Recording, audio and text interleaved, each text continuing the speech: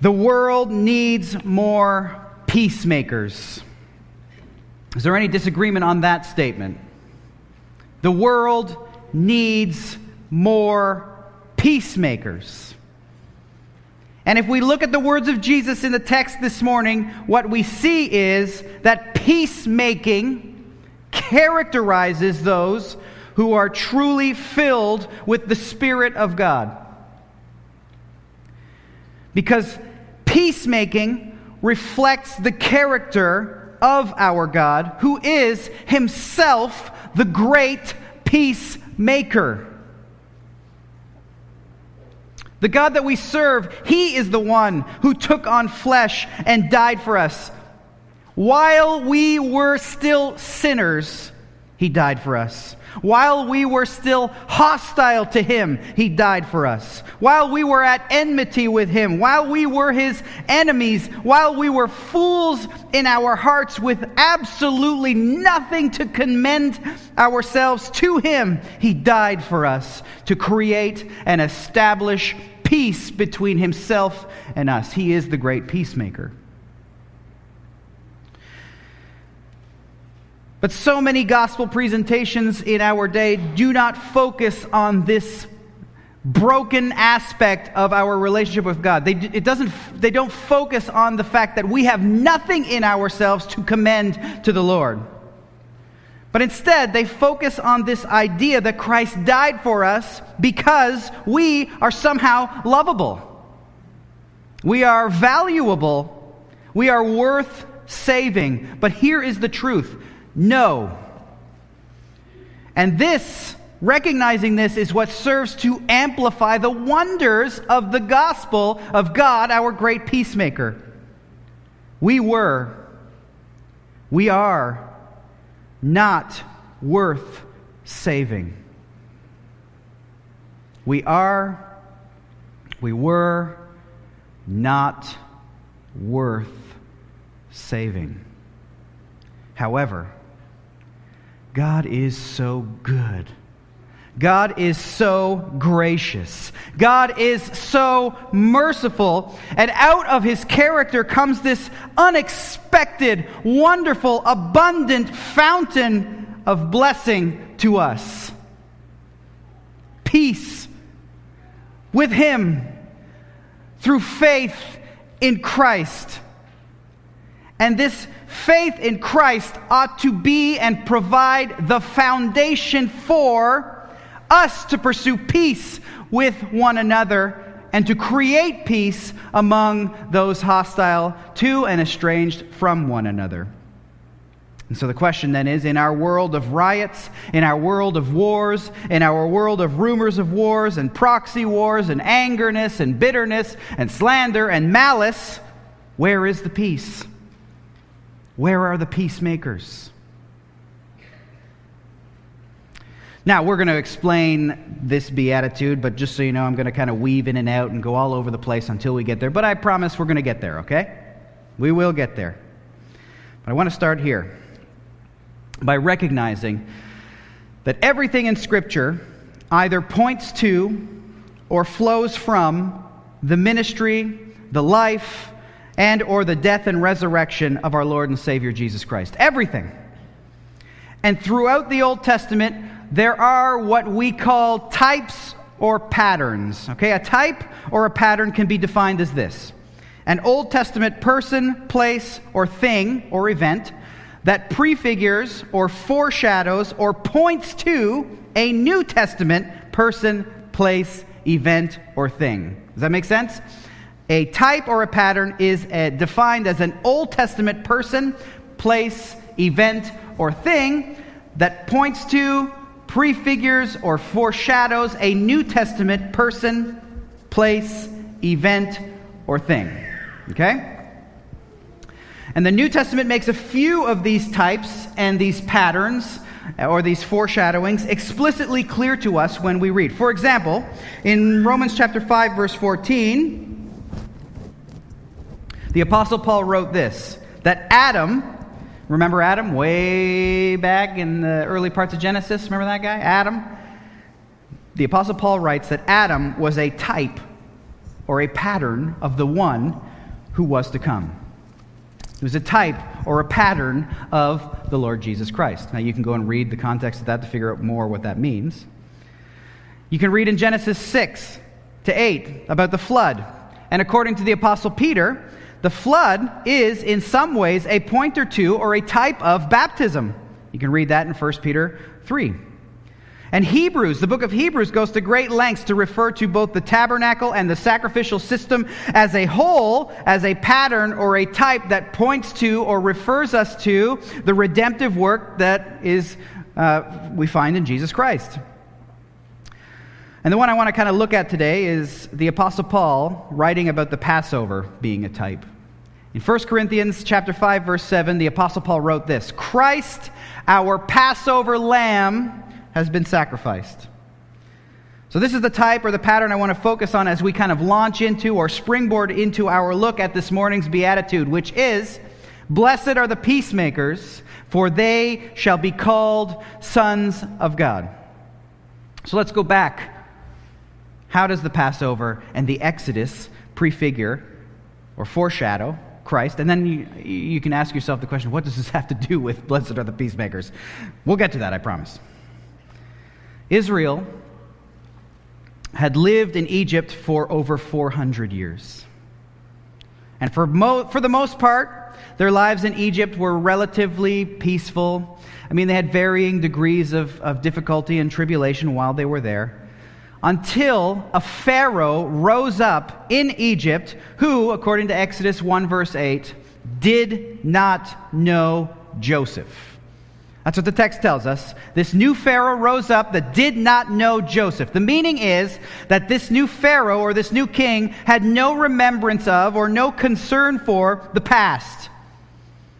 And all of the heroic and historic deeds that Joseph had done in Egypt. You remember, he was the one who interpreted the dream that was given to Pharaoh that kept the entire nation from falling apart during a devastating famine. And this Pharaoh rose up to enslave the Israelites living in the land. Pharaoh, the text tells us, ruthlessly made the people of Israel work as slaves. And he made their lives bitter with hard service, in mortar and brick, in all kinds of work in the field. In all their work, the Egyptians made the Israelites work as slaves. Exodus 1:14 tells us. What an existence, right? What an existence! Living under the oppressive thumb of a ruthless overlord. And as their enslavement extended into the reign of yet another Pharaoh, Exodus 2 tells us that the people of Israel groaned because of their slavery, and they cried out for help. And their cry for rescue from slavery came up to God. And God heard their groaning. And God remembered his covenant with Abraham, with Isaac, and with Jacob. God saw the people of Israel, and God knew.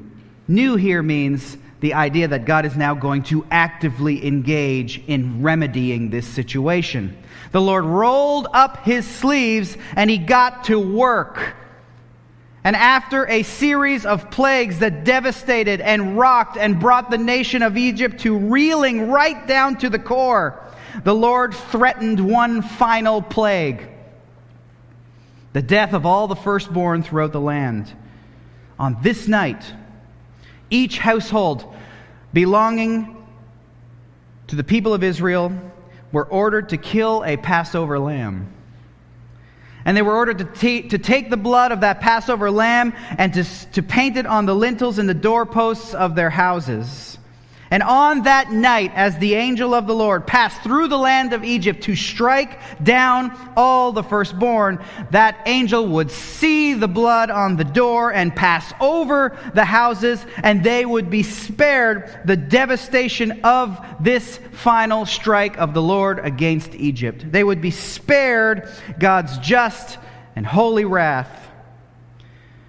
And the next morning, the people of Israel rose up, they woke up from their sleep, and everybody in every one of their houses was safe.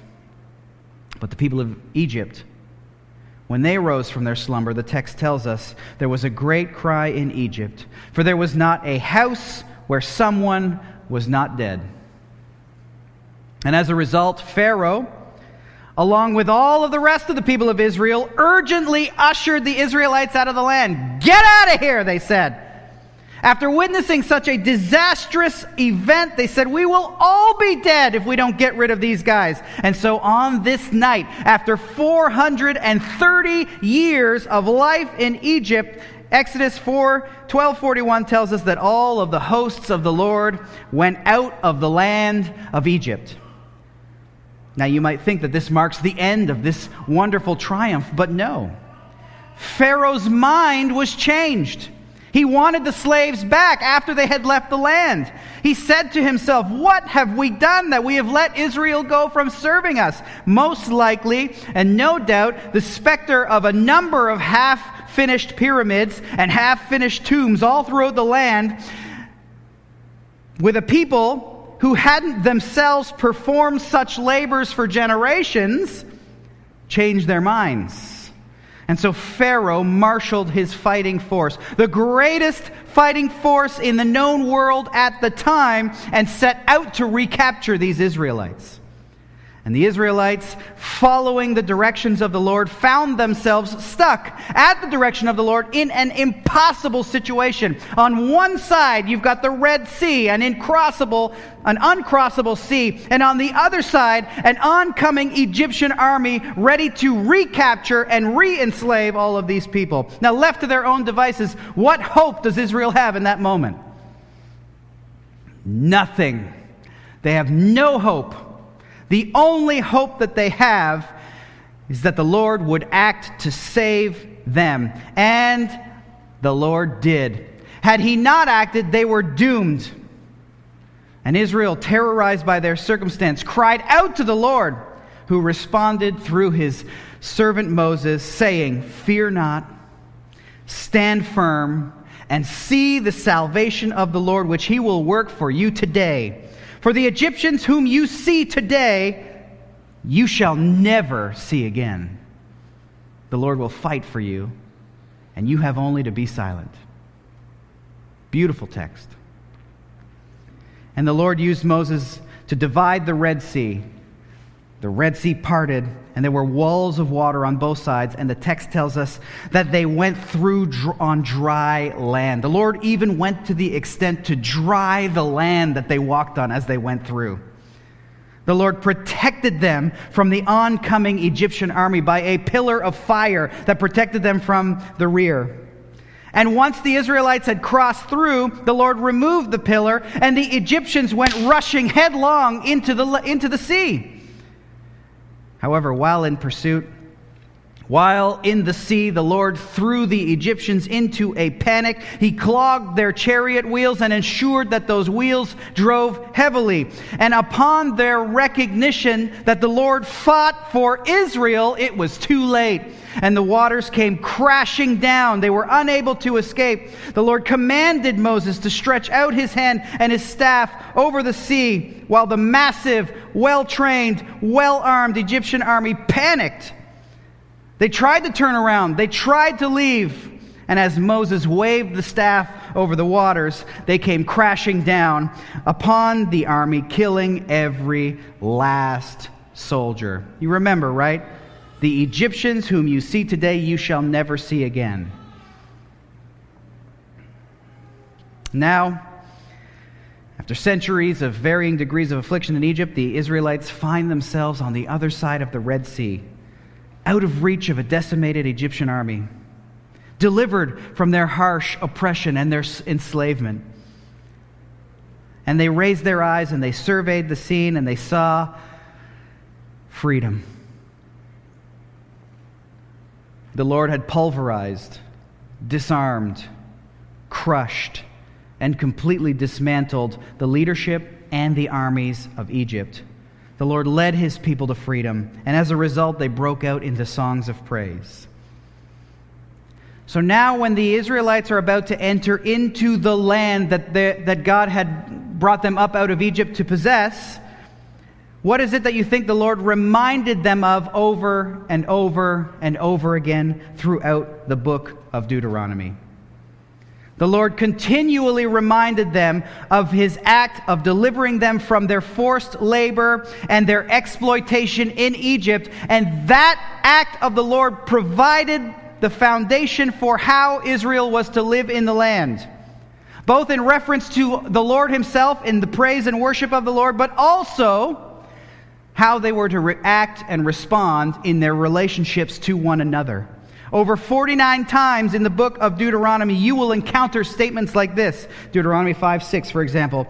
I am the Lord your God, who brought you up out of the land of Egypt, out of the house of slavery. This statement right here provides the foundation for the giving of the Ten Commandments. The reason Israel was strongly warned against idolatry in the book of Deuteronomy is this, according to chapter 6, verses 12 to 14.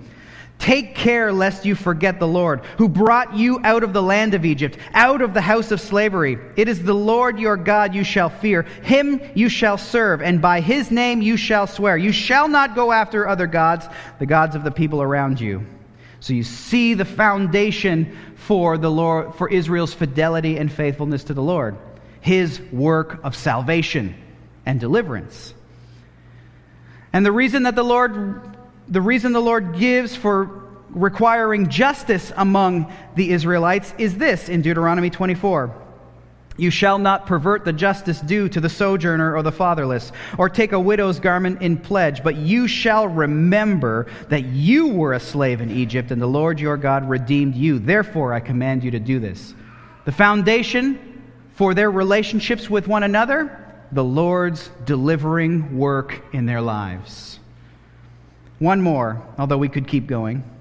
The ground and motivation for generosity among others, to others, and the refusal to be overtaken by self-interest in Israel is found in Deuteronomy 24. We read this.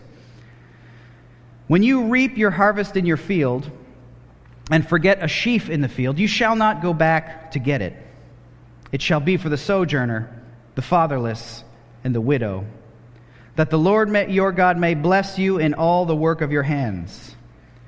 When you beat your olive trees, you shall not go back over them again. It shall be for the sojourner, the fatherless, and the widow. When you gather the grapes of your vineyard, you shall not strip it afterward. It shall be for the sojourner, the fatherless, and the widow. You shall remember that you were a slave in the land of Egypt. Therefore, I command you to do this. Over and over and over again, the Israelites were told to remember. Remember your experience in Egypt. Remember that at one point in your history you were enslaved to the Egyptians, that they held dominion over you. Remember the harsh and oppressive treatment of your overlords. And then rejoice that the Lord your God has delivered you and saved you. And let that rejoicing and let that remembering of God's delivering and his victory in your lives impact how you live, both in the worship of the Lord and in your relationships with the people of your nation. Let it inspire increased obedience to and dedication to the Lord who delivered you. Let it inspire increased care for and increased concern for others as you remember that you too were once the subject of a brutal and crippling overlord. The deposit of the Exodus provided the foundation for fidelity, the foundation for obedience, for fear and trust in the Lord. It was the foundation provided for their care, concern, and love for brothers and neighbors. And so the Apostle Paul, in writing to the Corinthians that Christ, our Passover lamb, has been sacrificed, called all of this to mind. The celebration of the night the Lord passed over the houses of the Israelites and struck down the firstborn of Egypt was celebrated by the Israelites every single year in the Passover festival. And every year a Passover lamb was slaughtered, reminding them of that actual night when the Lord secured deliverance, and when the blood of the sacrificed lamb was applied to the lintels and door frames of their homes, restraining the wrath of the destroyer and ensuring that any firstborn children in the house escaped the judgment of God and lived through the night. But now, says Paul, the Lamb to whom all other lambs pointed, the Lamb that all other slaughtered lambs pictured and foreshadowed, Jesus Christ, the true, the greater Passover Lamb, has been sacrificed. His blood has been shed, and His blood accomplishes a greater act of salvation than the one that the Israelites experienced at the Exodus. The blood of our great Passover Lamb, our Lord and Savior Jesus Christ, takes away the sin of the world. Everyone who comes to Him in faith, everyone who believes in His word and entrusts their lives into His hand, have His cleansing, purifying, and atoning blood applied to the doorposts and the lintels of their hearts, and are therefore saved from the coming wrath on the great day of the Lord. The blood of Christ applied to our hearts saves us from the penalty for our sin. It delivers us from sin's crushing oppression. Sin is a worse overlord than Egypt, and sin once governed your life. Sin once set the goals for your life. Sin once reigned in your life. And now, as a believer in the Lord Jesus Christ, sin and death no longer reign over anyone who trusts in Christ for salvation, because Jesus has defeated them. He has destroyed their power over you. And all who believe in Him have and are crossing over into the promised land on dry ground. The old taskmasters, the old life, it's been defeated. It is dead in the sea. And so now we look ahead to new life in Christ, and we strive in full recognition of all that Christ is and all that Christ has done for us to live in obedience to Him, to live in submission to Him, and to live in imitation of Him. So you see, the Exodus prefigured and pointed to our deliverance from an even greater and more devastating enslavement, that of sin. And even more, sin's horrendous consequence: hostility between us and God, division between us and God, enmity between God and us, our state of being an enemy of the God who reigns over all things. Jesus, God Himself, took on flesh and made His dwelling among us. He came to us in order to deal with and to alleviate this situation of hostility that existed between Himself and us. He did this by living a perfect, righteous, sinless life, that life that is required of anyone who would be right with God. And He accomplished this by voluntarily submitting Himself to death, the most brutal and horrendous type of death. Death on the Roman torture device that we know as the cross. And there Jesus paid the penalty. Jesus took on the punishments. Jesus bore the righteous wrath that had been necessitated by our sin in order to pay for it. He died that day, was placed in a tomb, and 3 days later, He took His life back up again, because it was impossible for the author of life to be held in the grip of death. And Jesus was taken back up into heaven, where He now sits at the right hand of God the Father, interceding for all who believe in Him as our great representative. And because of everything that Jesus has accomplished, because of everything that Jesus has secured, because for anyone who truly believes in Him, the Apostle Paul declares this most wonderful, this most hope-bringing truth in Romans chapter 5, verse 1. Since we have been justified by faith, we have peace with God through our Lord Jesus Christ. Did you hear that? We have peace with God through our Lord Jesus Christ.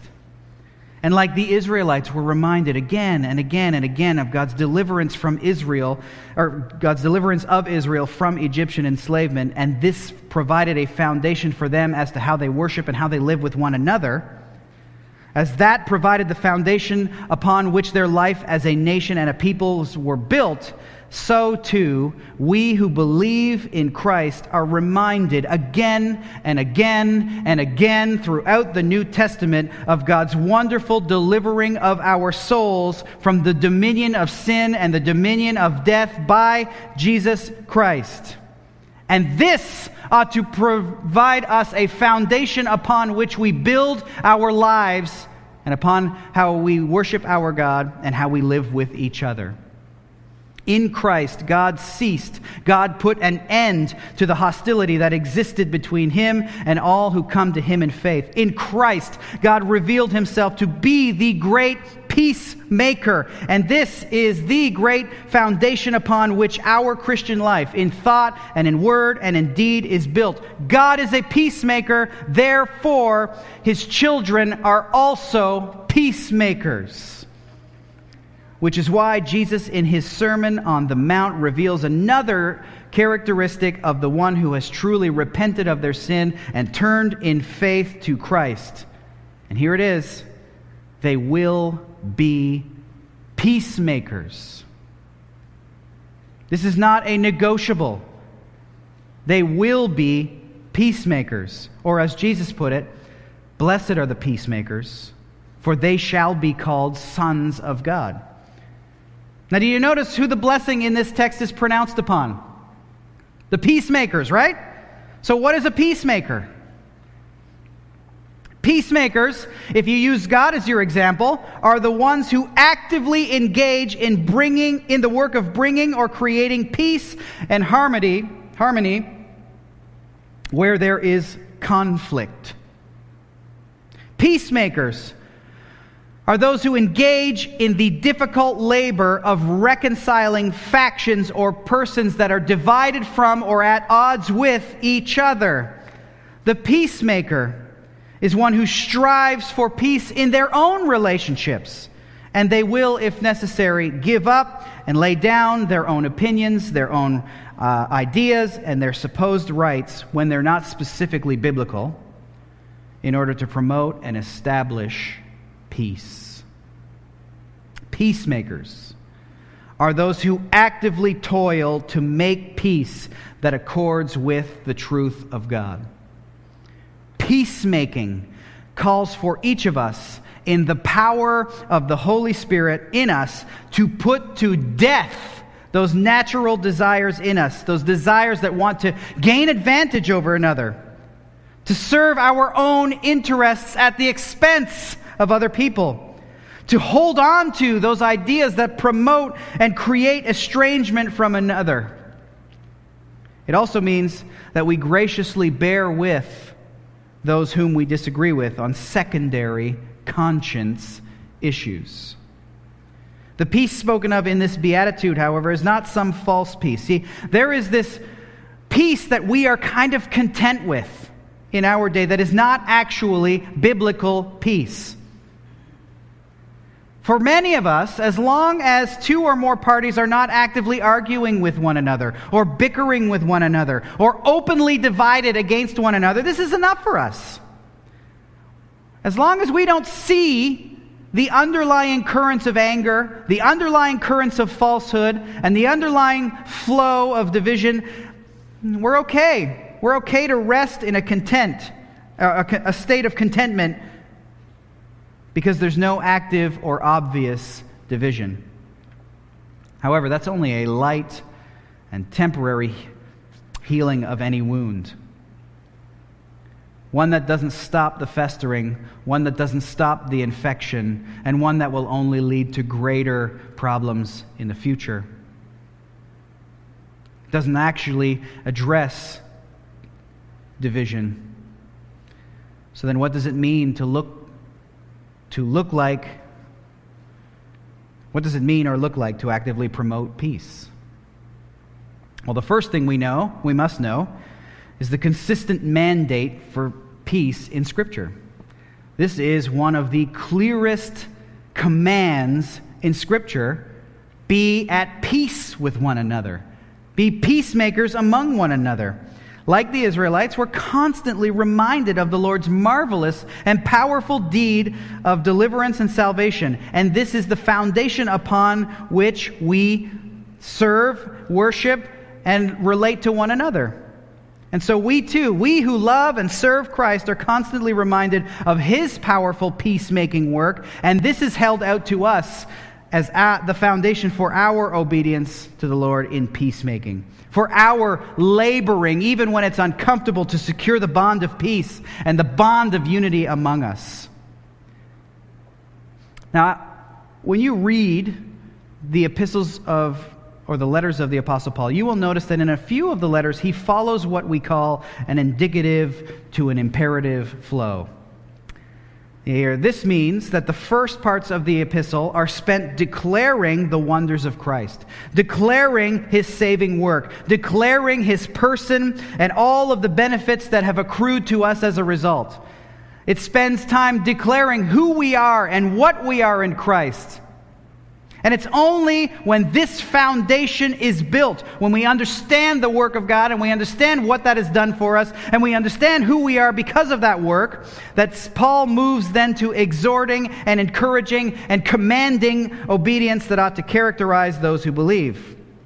So the indicatives, they reveal who and what we are in and because of Christ, and the imperatives then are the exhortations to actually live that out. Okay? Does that make sense? The indicatives tell us who we are in Christ. The exhortations tell us how to live that out. So here are some examples. The Apostle Paul in his letter to the Romans, if you read it, he spends the first 8 chapters just revealing the works of God in creation. He spends the first chapters of the letter describing the state of humanity, and then finally reveals our complete and total inability to respond to, our lack of desire to turn to the Lord. Instead, apart from the Lord, we would all, left to ourselves, rather suppress the knowledge of the truth in favor of following our own warped and corrupt passions. And as a result, the wrath of God is being poured out and will be poured out on the last day. And the text goes on to tell us that God, though, being rich in mercy and rich in abundant love, because He knew our helpless estate, took on flesh in the person of Jesus Christ, and He did what the law could not do. By sending His own Son in the likeness of sinful flesh, He condemned sin in the flesh in order that the righteous requirements might be fulfilled in us. Thanks be to Christ. All who truly believe in Him, according to Romans 1-8, are declared righteous and have peace with God through Through Christ we are heirs, heirs of God and fellow heirs with Christ. And so Paul spends all of this time explaining this to us, building this foundation, explaining the wonders of salvation secured by Christ. And it's only in chapter 12 that Paul begins exhorting us to live lives that correspond to all that we are and all that Christ has secured in the lives of those who believe. And in chapter 14, verse 19, after all of those wonderful realities are made clear to us, it's in chapter 14, verse 19, that Paul then urges the Roman believers, as well as all of us, saying, let us pursue what makes for peace and mutual upbuilding.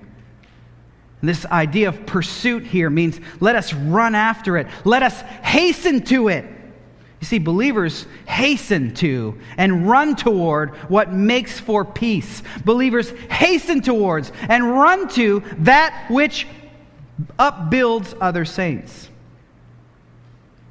Paul's epistle to the Ephesians is very similar.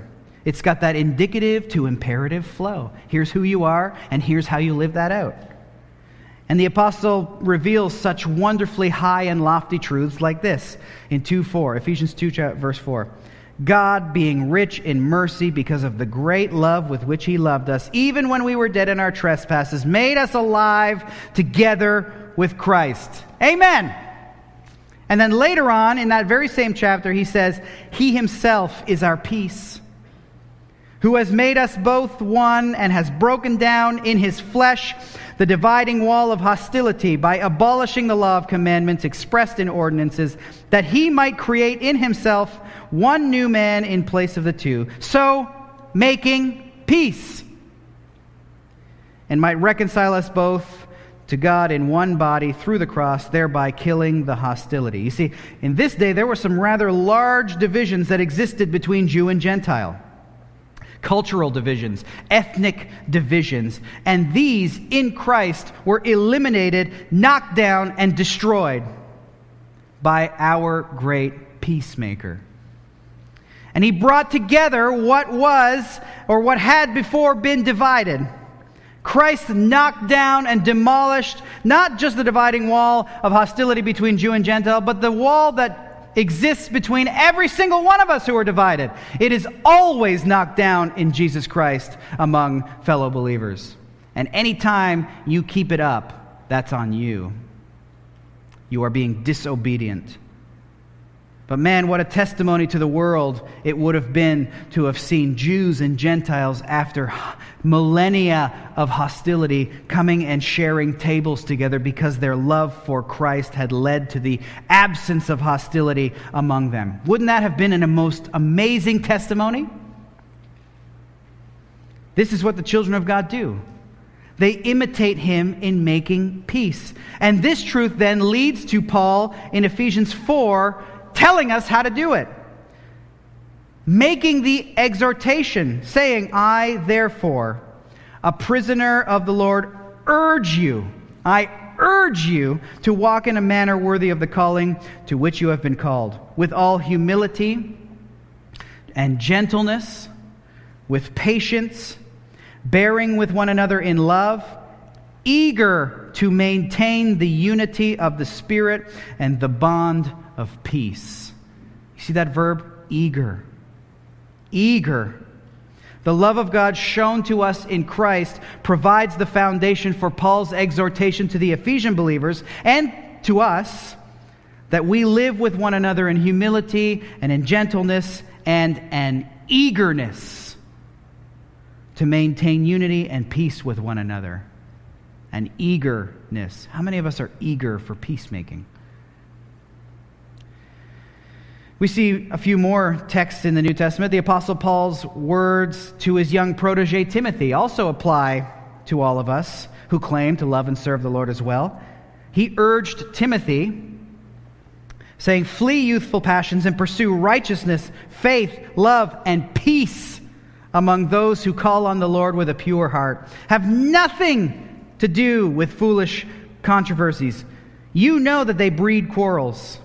And the Lord's servant must not be quarrelsome, but kind to everyone, able to teach, patiently enduring evil, correcting his opponents with gentleness. God may perhaps grant them repentance, leading to a knowledge of the truth, and they may come to their senses and escape the snare of the devil after being captured by him to do his will. Again, pursue peace. And the author of Hebrews as well exhorts his readers in chapter 10, verse 14, to strive for peace with everyone and for the holiness without which no one will see the Lord. And James pleads with those who read his letter, saying, who is wise and understanding among you? Right, so there's a good question. Who is wise and understanding? By his good conduct, let him show his works in the meekness of wisdom. But if you have bitter jealousy and selfish ambition in your hearts, do not boast and be false to the truth. This is not the wisdom that comes down from above, but is earthly, unspiritual, demonic. For where jealousy and selfish ambition exist, there will be disorder and every vile practice. But the wisdom from above is first pure, and then peaceable, gentle, open to reason, full of mercy and good fruits, impartial and sincere. And a harvest of righteousness is sown in peace by those who make peace. You see, that line it's very important. You see what we saw here. Wisdom from above is peaceable, gentle, open to reason, filled with mercy, impartial and sincere. And there is a harvest of righteousness that is sown in peace by those who make peace. So not only does the truth of our beatitude apply, that the peacemakers shall be called sons of God, but peacemakers, according to James, also leave a mark. They sow a harvest of righteousness as they go out and promote peace and make peace among fellow believers. So many of us want to leave behind a legacy, right? Who wants to leave behind a good legacy? Why not live a life that would lead to this sentence being written on your tombstone? Here lies a peacemaker, one who sowed peace and harvested righteousness among God's people. That's what I want on mine. One more, although a number of texts could be brought forward to prove the point that peacemaking is a non-negotiable among believers in Christ. The Apostle Peter, speaking to his readers about the return of Christ, right? So here we are, waiting for the return of Christ. I know some of us are really eager for that day when he returns. I know I am. I wish he would come back right now. Please come back. And he wrote, "Beloved, since you are waiting for these," the "these" here means the events that will occur when Christ returns. "Since you are waiting for these, be diligent to be found by him without spot or blemish and at peace." Peace is one of the things that we strive for diligently while we await the return of our great God and Savior. And here he says, be diligent, meaning be zealous for it, be eager for peace, and make every effort to be at peace, always striving for peace, so that when Christ returns, he will find you at peace. So again, what is this peace we are to strive for? Again, it is not some false and phony peace that seeks to simply remove or deal with the external and the obvious signs of hostility alone. The peacemaker seeks to address both the issue that causes estrangement as well as the people who are divided. Do you hear that? The peacemaker deals with the issue causing estrangement as well as the people who are divided. We are not peace fakers in this place. Christians are not to fake peace. And peace faking is simply avoiding outward hostility while seething and boiling on the inside. That's just fake peace. No, we are those who promote first and foremost the righteousness of Christ, conformity to the image of Christ. The peacemaker points angry factions to Christ. And this is because as we all grow up together into his image, we are all growing closer together, because as we begin to reflect Jesus more, we all grow more like one another. The peacemaker and those involved in the process of peace-seeking all have Christ as their example. And so, the peacemaker will then confront and address problems and labor to solve those problems. And then labor to bring together those who are at odds to create and establish harmony.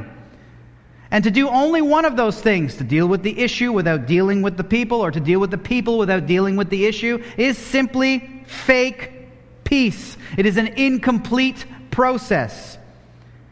And now there are those, and I'm sure I know I've done it, and you've probably done it, and people do it. There are those who will simply try to sweep the issues under the carpet because in order to call forth some visible truth. It's just easier to do that, isn't it? But again, it's not real peace. It just sends the conflict into the fester zone. And there it eats away at the parties until the conflict breaks out again.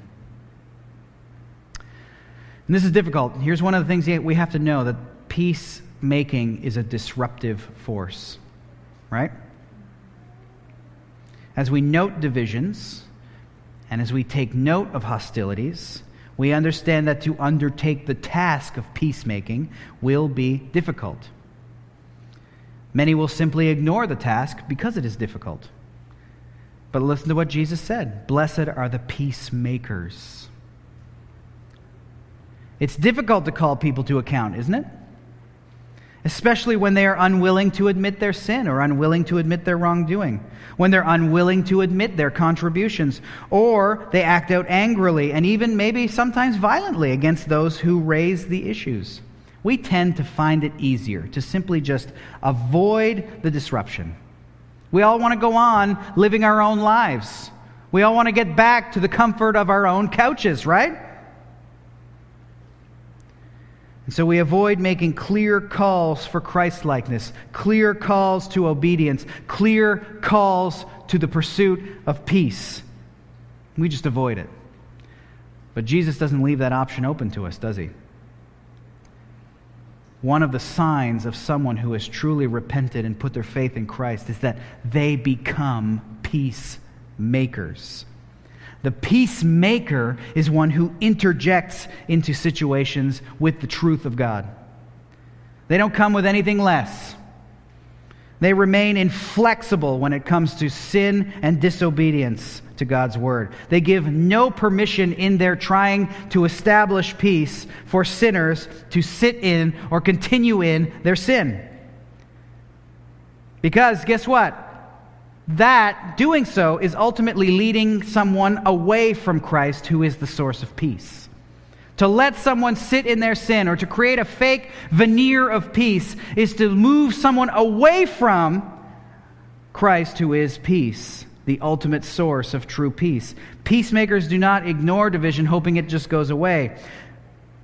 As God's people, if something is opposed to godliness and righteousness among us, we deal with it with clarity, with forthrightness, and in truth, praying for and seeking to bring people together, in eagerly working to bring people together, diligently striving to bring people together in unity under the banner of Christ.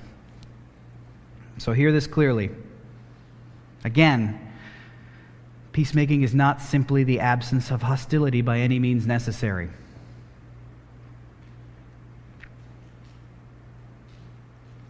Peace is not simply the removal of visible anger.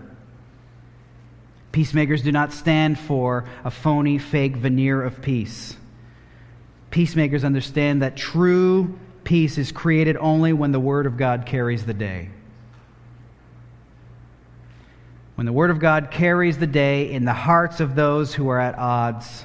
And so peacemakers always remain committed to, as Paul declared in Ephesians 4, speaking the truth in love, so that we may grow up in every way into Him who is the head, Christ, the peacemaker, the great peacemaker.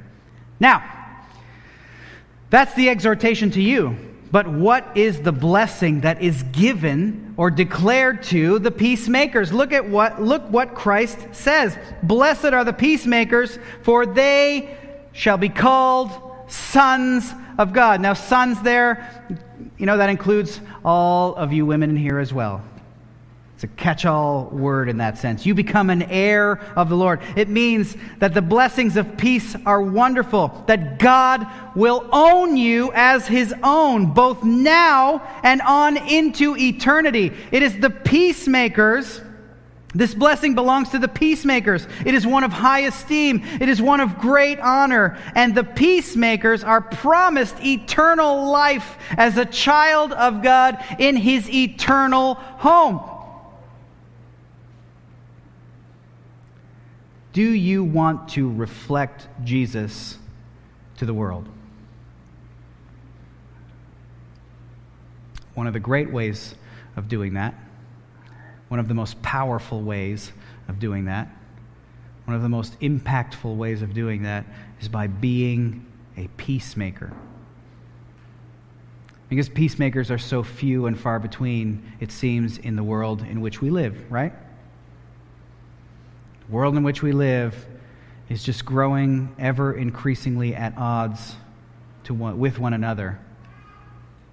And so you and I and all who claim to be followers of Christ need to be actively engaged in bringing peace in this world. And as we do that amongst one another, that will be a wonderful declaration and proclamation of the gospel to everyone that's outside of these walls. It's a great gospel witness to be peacemakers. So, are you a peacemaker this morning? If you aren't, you are being disobedient to Jesus Christ. But we know Christ is faithful. We know that He's forgiving. We know that He's gracious. We know that He's merciful. He forgives all of us who confess our sin and come to Him. And so this morning, you can, like I can, bow our knees before the Lord and pray that we too can imitate Him in the great act of being peacemakers in this world. Amen? Amen, Father. We praise You and we thank You. We praise You for being the great peacemaker. We thank You for showing us Your delivering power in the Old Testament as You saved Your people Israel from enslavement and bondage in Egypt. We thank You for using that as a foundation upon which to build how they relate to one another. And we thank You for the even greater delivery and victory that is ours in Christ as we've been delivered from the oppression and the crushing weight and rulership of sin. Lord, I ask that You would help us all to remember that we were all at one time enslaved to that brutal dictator that is sin. And You created peace. You ended the hostility.